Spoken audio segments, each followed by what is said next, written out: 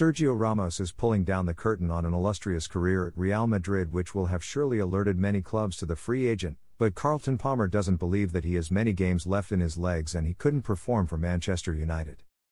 The Red Devils have long been on the hunt for that perfect partner who accompanies Harry Maguire, so they would ideally like a defender who is pace and is agile, as that is what Maguire is clearly lacking. Sign up for a 30-day free trial of Amazon Prime. Get fast, free delivery, exclusive access to movies, TV shows, music, original audio series and Kindle books when you try Prime. If they need a quick center back at Old Trafford, then reports suggesting that they could move for Ramos are pretty wide of the mark, even though he would bring a ruthless streak and a winner's mentality which could help them claim their first piece of silverware since 2017.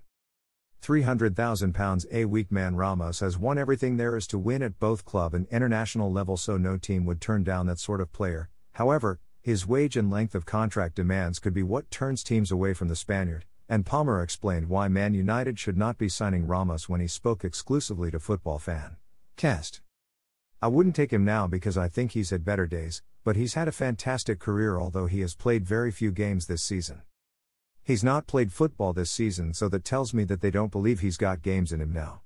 So, if he hasn't got games in him at Real Madrid, he hasn't got games in him for the Premier League.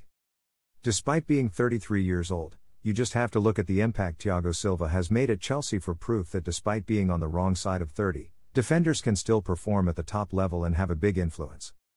Sign up for a 30-day free trial of Amazon Prime. Get fast, free delivery, exclusive access to movies, TV shows, music, original audio series and Kindle books when you try Prime.